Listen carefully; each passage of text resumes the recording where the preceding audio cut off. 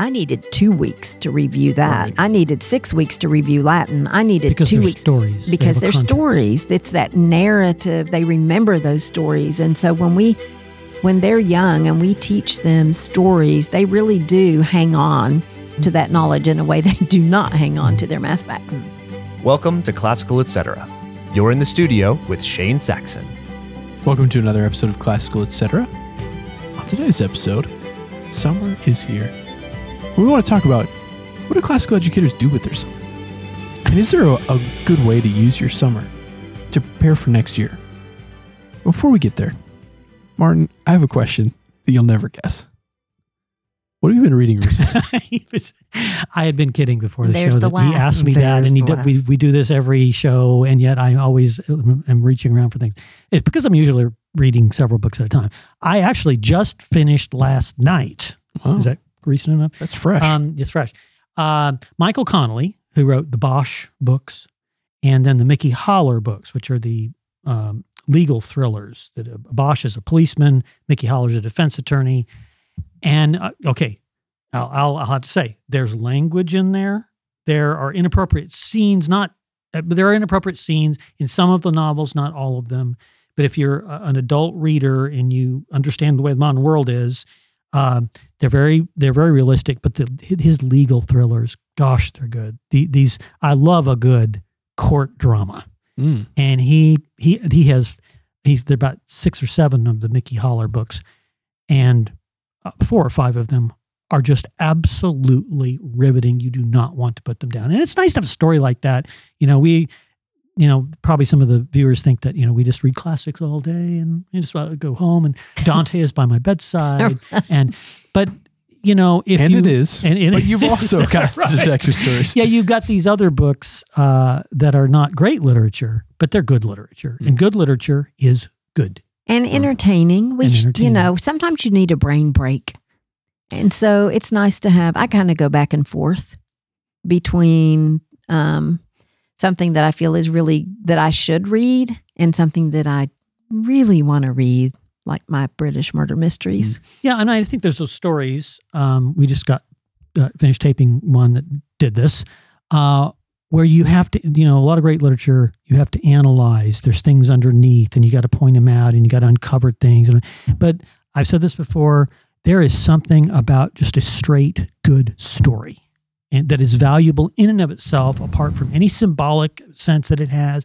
If it's a good story, then it's good. I have an illustration for this. I was hanging out when I was working at a church briefly with a Christian rapper. Professional musician. Yes. And we were sitting at lunch and I was talking to him and asked him, what music do you listen to? And he said, I don't really listen to music. That's work. Oh. And in my mind, I thought immediately, fraud. You're a guy who's good at rhyming. You are not a musician. Because if you're a musician, you would listen to music, lots and lots and lots of it. And I think we are all readers. We love reading. So it's that we don't just read the classics just to study them. We just read. That's what we love doing. I was pondering your equation of rap with music. I was getting there. Yeah. You just stay with me. Paul, what have you been reading? A classic. This morning, since Martin finished the book last night, I finished this morning, East of Eden. Oh, you did finish it? I did finish it. I bought it. I've got it. It's so worth it. It is so worth it. I thought, should I read that first or read Captain Blood first? Oh, you'll finish Captain Blood in less than a week. So I should read it first. Yeah, because you're reading that in the Office reading group. Yeah. Yes. Captain Blood by Sabatini. Did you choose that? No, I mean I had just read it, and so we were tossing out ideas, and we just read Persuasion, and right. and people in Austin. People wanted in the group, they wanted something fun, lighter for summer. So and people were like, we've been talking a lot about Sabatini. I was like, that's a great one. And Michelle's been wanting to read Captain Blood. So there's your segue. I hope you figure out in reading this, because I don't know if I'm going to be there or not. I hope you come to some conclusion about how does an author write a story about a pirate and the pirate's good. Well, that sounds fun. Dread Pirate Roberts. I mean, yes, there you go. Yeah, I mean, I've read the book. I mean, it's. I haven't. How does Sabatini? There's 2 novels I've read of his on pirate stories, and somehow he manages it. Yep. Okay. Tony, what about you? I just finished A Tree Grows in Brooklyn. This is like the 3rd week that I've had to say that, but I am finished now. Yeah. Did it hold up from your teenage years? It did. It's still, it really. A lot happens in 15 years. Yes. 15, right. It is a coming of age novel, but it does have a lot. It's got a lot more than that. And I think her description of Brooklyn in the early 1900s, I think is just beautifully done.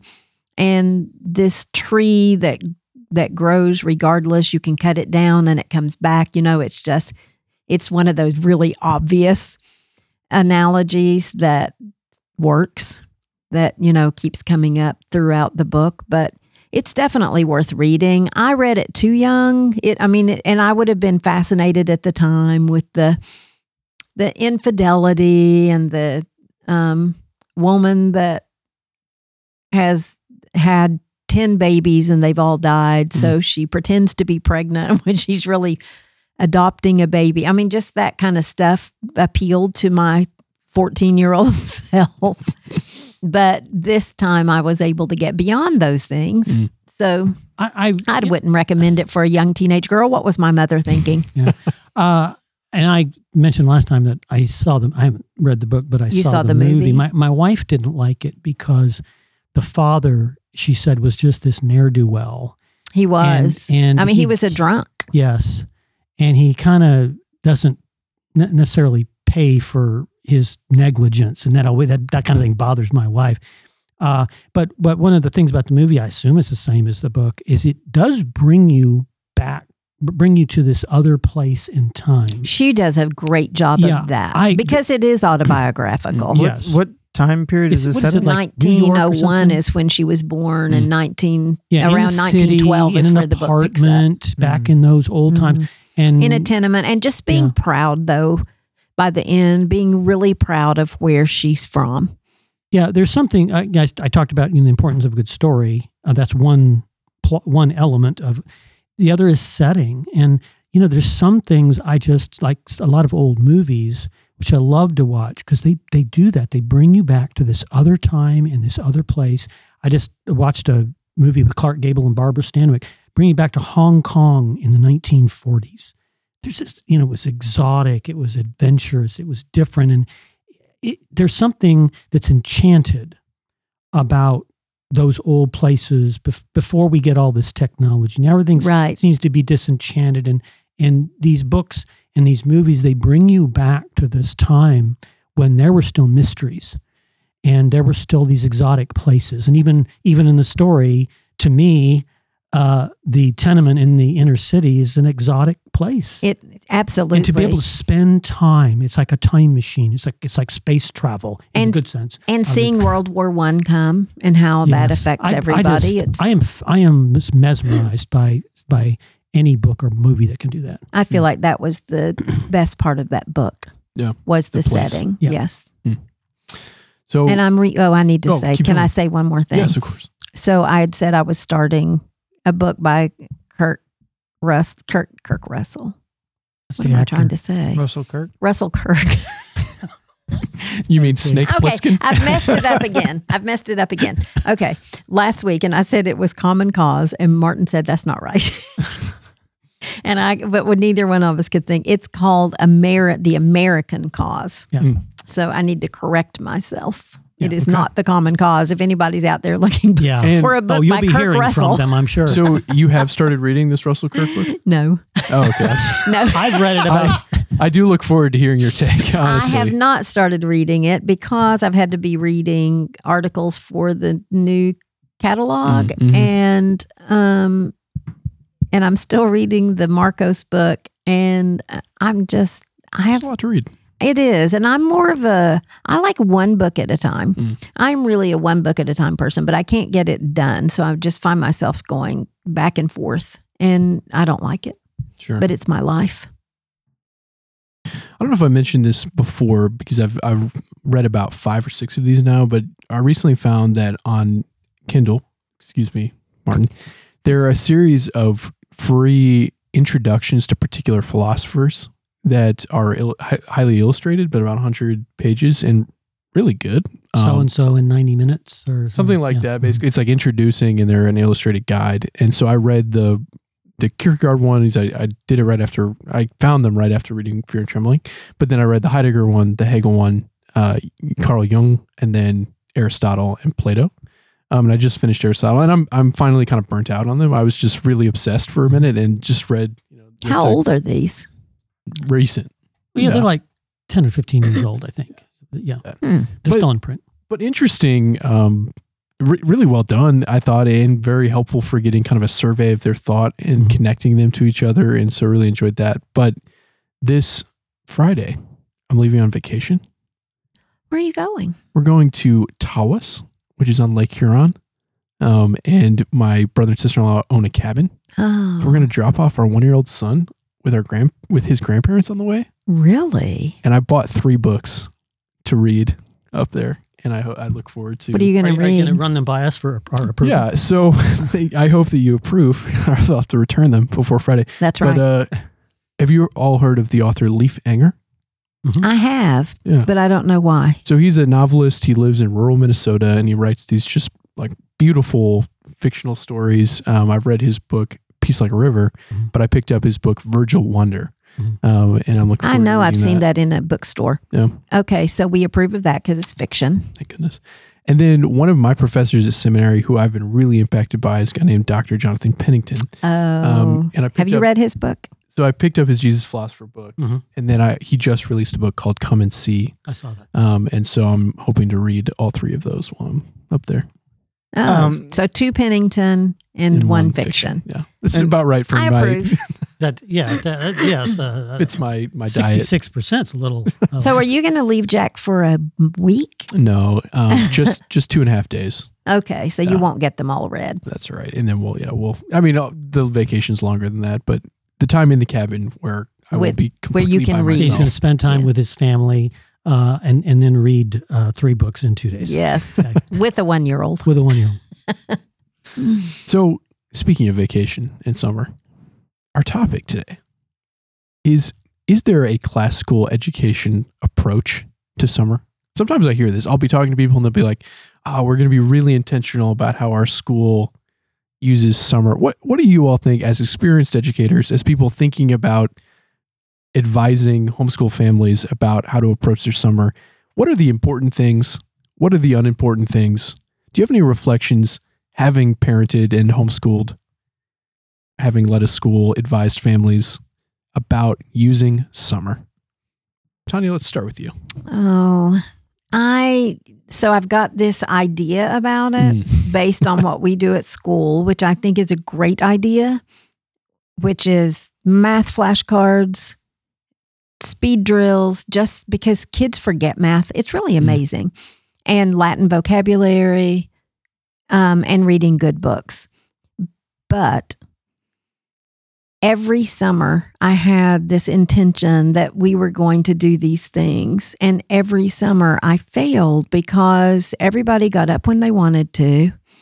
And it was just getting everybody together before they went and got in the backyard pool or we went to some kids movie that at 10 o'clock in the morning. Or, whatever, or if they had a play date with friends. And I would just truly just fell off I never succeeded. So I'm not really the person to give advice about what to do. So I've got this theory about what ought to happen, but I truly failed at that. When we got out of school, I needed a break. They needed a break. Maybe I should have taken a month and just said, instead, I just felt guilty all the time because I felt like we should be doing this. And then we never did. And then all of a sudden it's time for school to start. So maybe if I'd said, okay, we're going to start July 1st, but we're going to have the whole month of June off, maybe I could have succeeded, but I didn't. But I do think, I will say as a teacher, Latin and math are the 2 things. So one year I moved up with my class. I taught this class, 5th grade. Then I moved up and taught them in the 6th grade.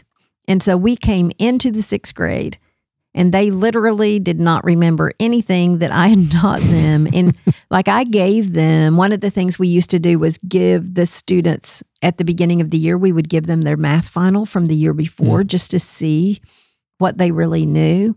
And they all did awful on it. And I knew that they had aced it, and I knew that I had taught all of this stuff. And the same thing with Latin. I would come in and think, okay, I'm going to review 2nd form Latin before we start 3rd form. And it would be, it comes back quickly, but it takes a little bit. And I don't understand it. Why does it fall off? Why can we not retain those things without practice for 3 months? Paul, I don't have the answer. I want to lean into that a little Paul bit. Paul might have the answer. Yeah, talk about why like arithmetic and Latin specifically need to be drilled. Resting. Well, we'll get to rest. We're going to rest. I have already said I rested all summer. Well, I have my own reasons for talking about resting. Okay, but why arithmetic and math? Those are the 2 major cumulative subjects that we do. Mm-hmm. So if you lose if over 3 months you lose 6 months of knowledge, which would be probably more than likely, right? Because if you think of your school year as a 9-month long school year, whatever you learn in those first 3 months of the school year, you get 6 more months to practice that. That's going to really kind of enter your long-term memory. But everything after that is not really entering your long-term memory. And if you need to keep practicing that through the summer, otherwise you're going to lose it. So really, if you don't practice through the summer, you're basically learning 3 months worth of stuff every year. I'm just spouting statistics that I've just made up on the spot, but that's how we do research on the show. But you get the sentiment. They're cumulative, and so you have to retain it. You have to retain it, and otherwise, like when Tanya's talking about, the kids coming in and not having retained what they learned in Latin, she can't move on as a teacher, and so that not losing what you've learned. Number one, that's like the easiest thing to do, right? If you're going to do something, just retain what you've learned. Yeah. But if you don't do that, then you can't move forward. You have to spend a month at the beginning of the year catching up everything that you have forgotten. But when I decided that I was teaching Famous Men of Greece, and we have that whole mythology review, and I had planned 6 weeks for that mythology review, and those kids remembered everything about those gods and goddesses from the 3rd grade. I needed 2 weeks to review that. Right. I needed 6 weeks to review Latin. I needed 2 weeks. Stories. Because they're stories. It's that narrative. They remember those stories. And so when they're young and we teach them stories, they really do hang on to that knowledge in a way they do not hang on to their math facts. Martin, when you guys were homeschooling, did you do anything intentionally with your summers, or it was the summer? He wouldn't know. Just a natural. Ask Joyce. Martin, let me restate the question. Will you make up some revision of your history that would be interesting for our audience that explains your summers? What do you think Joyce did? Yes, as the one who overseed everything that happened in the household during the school day. No, I think I think of the analogy of sleep here, where, when you go to sleep, your body, you're still breathing, your heart's still pumping, but it's very, very slowly. And then you wake up refreshed. So I think that what you need to do, particularly on those kinds of subjects like math and Latin, which involve discrete knowledge, I would just go to 1/5 speed, and I would get those cards out once a week, just go through them, and then stop and don't do it again until next week. I think that is very bad, because I remember a lot of that stuff from Latin and math, but that's because I'm an adult and there's so much of it behind me. Whereas a child, it's new to them. That's the first thing that's going to go. So just go at a very, very slow speed and do just something once a week, just as a refresher, so that they're not coming into the fall completely blind. It really will help them. If I failed at it, but my poor children suffered. Yeah, but I do think rest is very important. My kids benefited from, putting their shorts on, barefooted, get a pail and their fishing rods, and just be free, and go down on the creek, and I don't see them for half a day. That's the childhood, you've got to experience those, and you've got to experience real life, particularly in this age with all this artificial computer stuff and all that. Get away from the computer, get outside, do stuff outside, investigate nature, get that done, because, go to the beach. Because later on in life, you're not going to have time for that stuff, and you're going to remember it fondly. Paul, talk about rest. Well, I wanted to bring up the analogy of seasonality on the farm.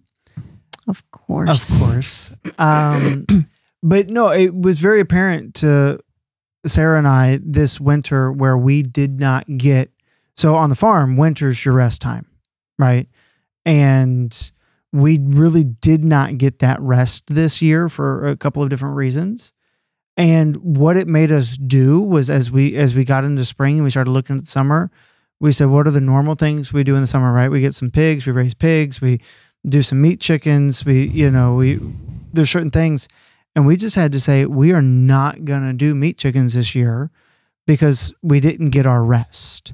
And I thought that's an interesting parallel to draw to the academic pursuits, where if you don't get a good rest in the summer, you cannot accomplish as much as you otherwise would during the season of learning. And so that rest is very, very important. I mean, we were just going to be dragging. We could have gotten it done, but we would have hated it. And we just said, we just can't do it. Did you not get your rest because of farm work or just other things going on, like your job? It was other things like my job and, right. Just things that happen in the family and things that, home maintenance projects and things that just need to get done, that had to get done in a timely manner. And so you didn't sit by the fireplace and read? No, we had maybe 2 weeks of that, whereas normally we get like 3 months of it. But I will say this, in praise of boredom, because I remember many times when I was growing up and it's summertime, and that's when you didn't have any technology other than a television set and there wasn't much on it. And you had to find things to do. Oh, absolutely. And if your friends were available, you'd go, do a pickup football game or play some basketball or do something like that. But there was a lot of time available and not enough things to do in it. So that's why we read, is because there was nothing else to do. Now there's too many other things to do. So we did actually read.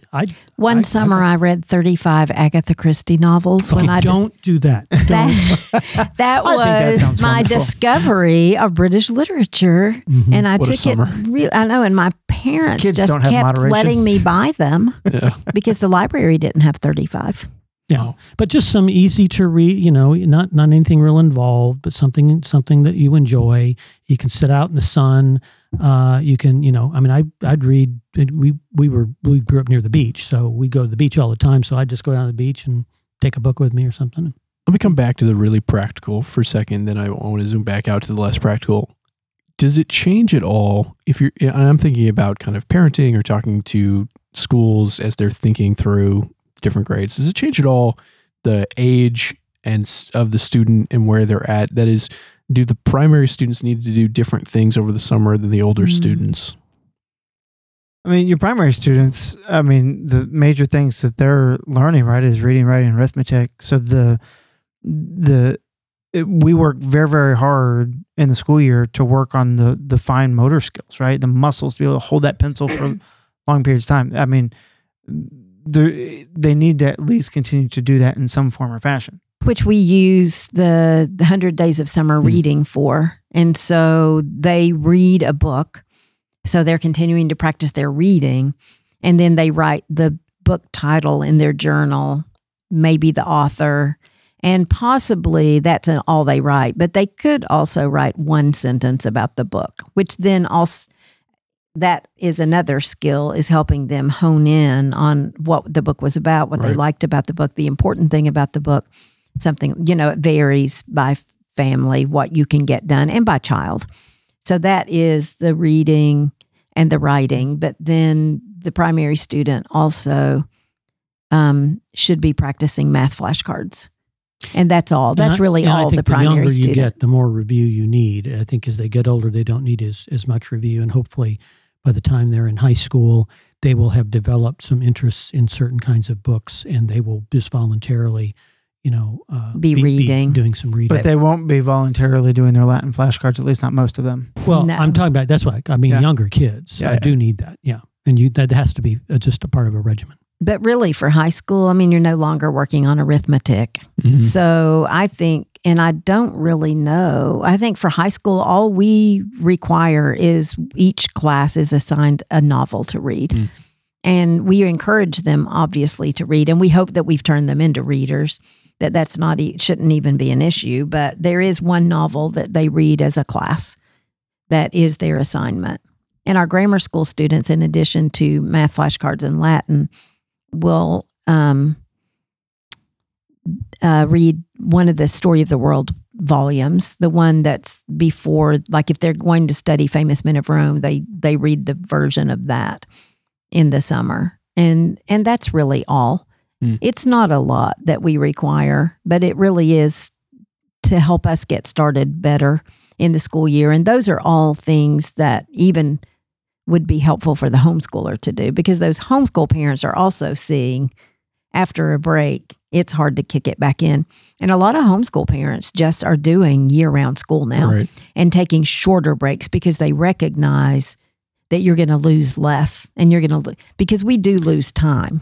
Yeah, I'm not. You're not a convinced of fan? that. No, well, I just think that it's a much shorter period of time in which you forget something. So if you're going to forget everything over the summer in 3 months, kids forget stuff in 2 weeks. So now you're having them forget things 3 times during the year if you have 3 different shorter vacations rather than the one long summer vacation. I don't think so. I think Or you in a could take couple multiple weeks. 1 week vacations. Maybe. 6 1 week vacations. I think it's fine to do it either way. I think whatever. I guess works. I come from a generation where it was the great American summer. I You know, went on vacation, and I love the summer. I Yeah. do love the summer. I love having that long. I used to. I don't get that long break anymore since I'm not teaching, but I did love it, and I loved it for my children. But I do see advantages to having, because you get really tired. By now, everybody's really tired. And in February, we start hearing people say, I don't know how am I going to get through the next 3 months. So if you took a couple weeks, it might help. I think parents need a good long summer too. Maybe we Thanks could for do what defending the this, Italians parents. do, and just everybody in the whole society takes off in August. Mm-hmm. I would love to take off in August. All right, if anybody would like to start that movement, we'll be right there on board with you. Yeah. So let me ask you this, and this is really just curiosity, my curiosity about you three. You all are kind of living the fruits of classical education in some ways. For your reading, personal growth, kind of thinking, does it change at all seasonally? Do you do something different in the summer? I mean, all of our work is tied to education, but we all work probably more in the summer than we do in the school year. Which is why it changes. Okay. Because I get where in the summer, I am so tired. And so, the task list is so long that I would really struggle to read something heavy. I know in August, I will not be reading anything heavy because I will just be trying to keep my head above the water, and you will be too. Right. She gave me War and Peace for Christmas, and we're not starting until this fall because That's right. we wanted the whole time to read we it. can't do it. Yeah. We can't do it in the summer. We just, but Well, that's because of, that's a Pretty unique unique. problem that we have. But Whereas most teachers, the summer is a great time to actually get reading done that On they your wouldn't otherwise. adult reading, right. I had, there was one teacher in the online academy that she, for a couple of summers, she would update me on like where she'd gotten in Count of Monte Cristo. And then the school year would come and she'd say, I'm putting that down until next summer because I don't have time to, I was like, that's rough. But that was how she found her way of being able to Wow. get through those. Yeah, see, my schedule's reversed. I teach during the summer at Memoria College's summer courses. So I have one or 2 to 3 courses in the summer, which involve rereading a lot of things, and I try to read newer things pertaining to, the philosophy of classical education or classical pedagogy, and so I don't have as much time during the summer to read as I do the rest of the year. But you now have, I just saw an e-blast, I think, for the new classical teacher certification. Yeah. So teachers can actually take these classes that you're teaching. Right. They can take and these, work toward a certification, which summer's the only time teachers can really get that because, done. Yeah, that's exactly right. They really don't have a lot of time during the school year. So that's So you're doing a service to teachers across the world. Right. memoriacollege.org. Let's end on this. One fad that I've been made aware of recently is summer bucket lists.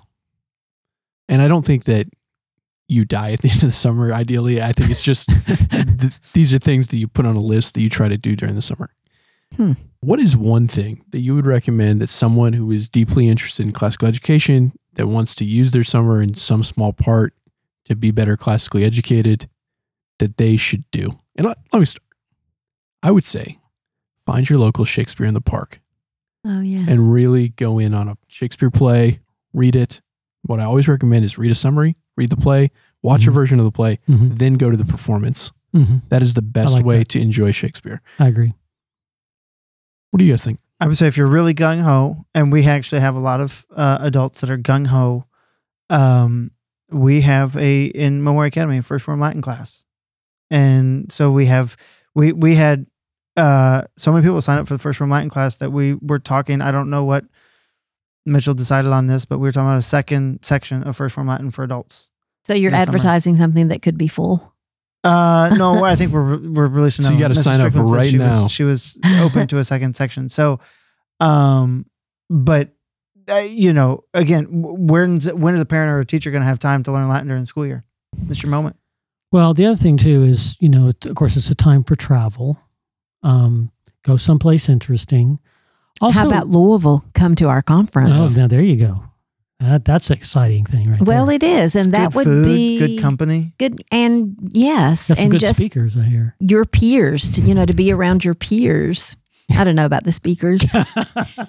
And the other thing is, we don't think of this like we used to. Museums and historical sites.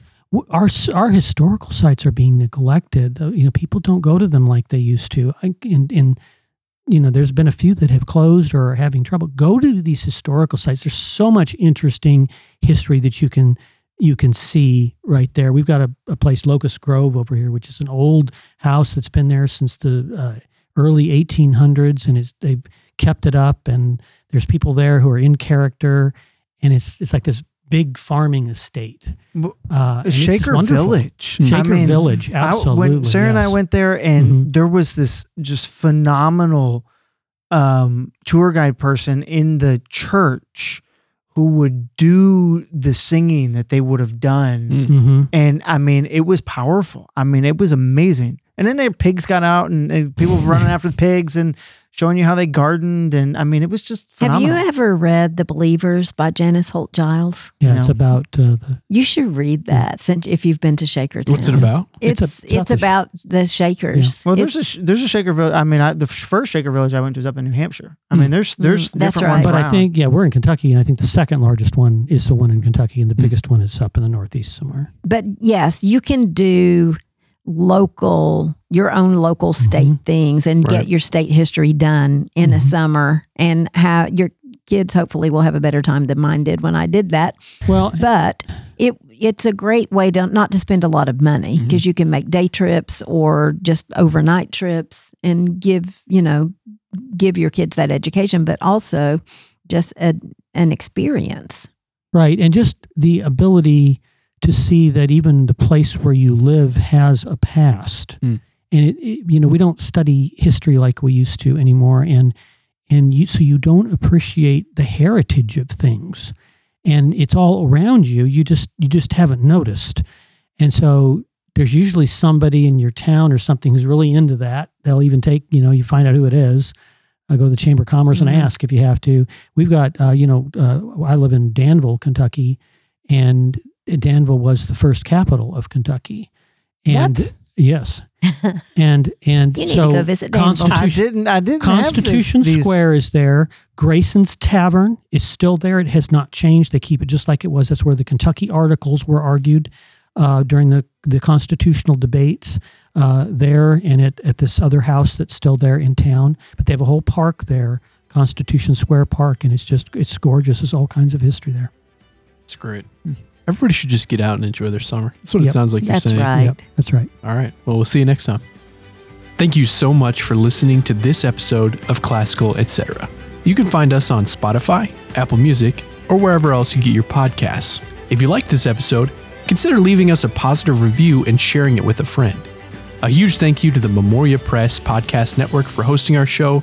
Be sure to check out all the great podcasts there. As always, I'm Shane Saxon.